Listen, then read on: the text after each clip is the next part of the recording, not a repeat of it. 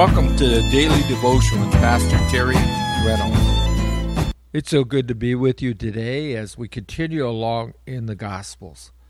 What a joy it is to study God's Word, to see the things that Jesus is saying, especially as right now he's being confronted with those who are coming against him there in Jerusalem. Remember yesterday where we left off, he's in the temple area just after healing a man on the Sabbath day. And those Jews had trouble with that because in their minds he was violating the law of the Sabbath. And Jesus' response to them yesterday, as we saw, is the Father's working, being that the Father never slumbers nor sleep. And he says, so must I also. And so they really had trouble with that statement of Jesus because they accused Jesus of claiming to be equal with God. Well, you know what? That's actually a right statement that they made, that Jesus is equal with God. In fact, they sought to persecute Jesus all that much more, and they got together and they sought to kill Jesus for him making himself equal with God. And so when we continue with our story today, we're in John chapter 5, verse 31. Let me read a few verses to you. Verse 31. If I bear witness of myself, my witness is not true.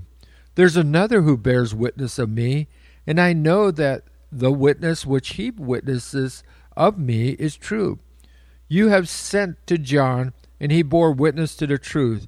Yet I do not receive testimony from man, but I say the things that you may be saved.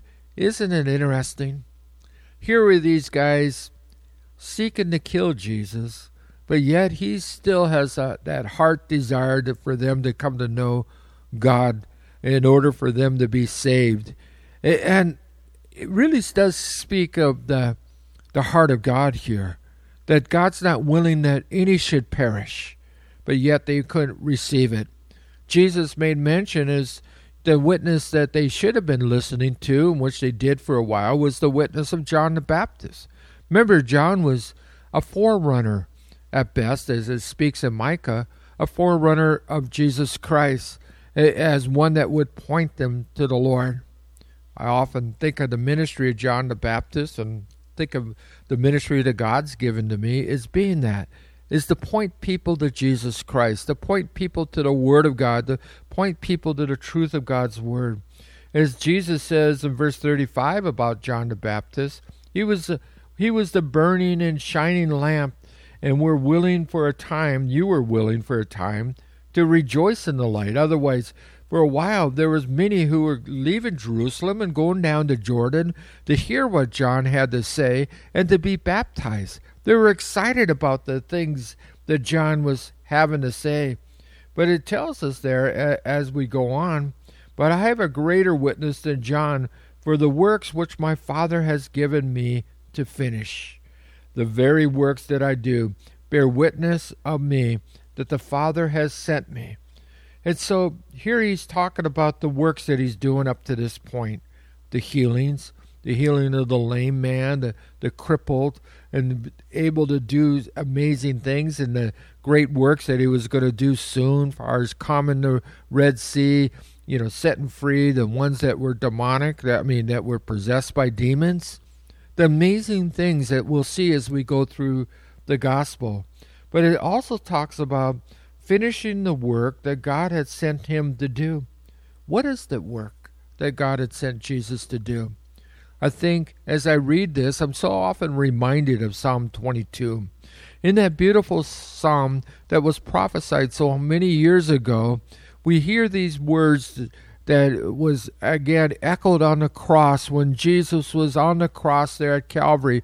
As he cried out his last word, he cried out Tetelestai, which is from Psalm 22, that simply means it is finished. He finished the work. What work is that? The work of salvation. Because the Bible tells us without the shedding of blood, there is no remission of sin. In fact, John the Baptist, when he saw Jesus coming, walking along the way, he cried out and he said, "Behold, the Lamb of God to take away the sins of the world."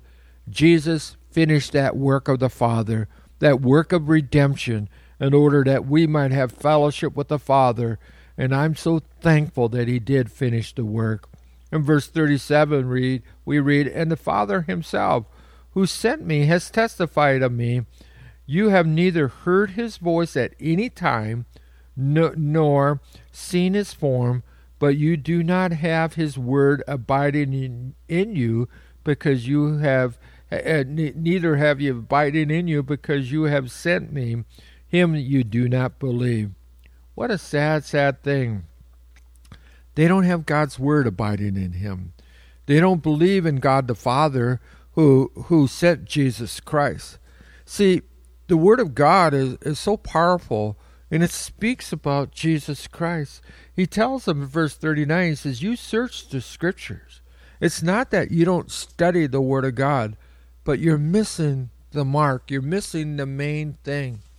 And I want to stop here for a moment and make mention of something, a new phenomena that's going across our country, where they speak where the Old Testament truly isn't that important for us as Christians. I would beg to differ.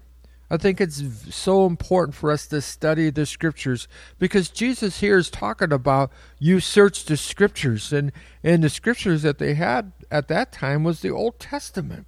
As he goes on, he says, "You search the scriptures, for in them you think that you have eternal life, but they are they which testify of me." See, by their traditions and keeping of the Sabbath law and keeping the things that they deemed to be right, they were missing the mark. As you look in the Old Testament, it says they speak of Jesus Christ. Currently, at Agape Chapel, we've been going through the book of Exodus. And what a joy it is to see Jesus in the tabernacle, to see the work of Christ and through so many different ways in the Passover. As you go on and on through the Old Testament, you see Jesus, and here Jesus is saying, "These are the things that testify or speak of me, but you are not willing to come to me that you might have life." I think it's so important we understand that. The way God looks at us, that we're currently outside of Christ, if that's where you are, you're dead in your sins. In order for us to experience life, we need to come to Jesus, and we need to believe that he is, and we need to search the scriptures and understand the scriptures and realize that he is the Son of God. As he goes on now, as we read here in verse number 41, "I do not receive honor from men, but I know you, that you do not have the love of God in you." What a sad indictment against these religious leaders. "I have come in my Father's name, and you do not receive me. If another comes in his own name, him you will receive." It's almost the story that we see around us. We can find a popular speaker. He'll draw a crowd. He might have his philosophies on scriptures. He might have his own idea what he thinks it might mean, but they don't represent God. And that's what he's saying. You'll go hear somebody else that'll speak about himself and his own ideas, but you're not hearing Jesus. You're not hearing the words of God. You're not hearing the word of God. As he goes on, he says, "Do not think that I shall accuse you to the Father. There is one who accuses you, Moses, in whom you trust." He says, your problem isn't with me. Your problem is your misunderstanding of the scriptures. See, Moses himself will speak against you, because Moses looked forward to his day, to the day of Jesus. For it says, "If you believe Moses, you would have believed in me, for he wrote about me." Isn't that exciting? Next time you pick up Genesis, Exodus, Leviticus, and Deuteronomy, think about these words of Jesus, how they speak about him. As he goes on in verse 47, "But if you do not believe his writing, how will you believe my words?" If we don't believe the Old Testament, that's our foundation. That's our building blocks. If we don't believe in God's word, the Old Testament, how are we going to believe the New Testament? And so Jesus here is tying a bow on it. as they are saying to him, "Who do you think you are, Jesus, calling yourself equal with God?" Well, the fact that he is God. He's part of the triunity, the Trinity, as we like to call it, as he declares himself here in the Scriptures who he is.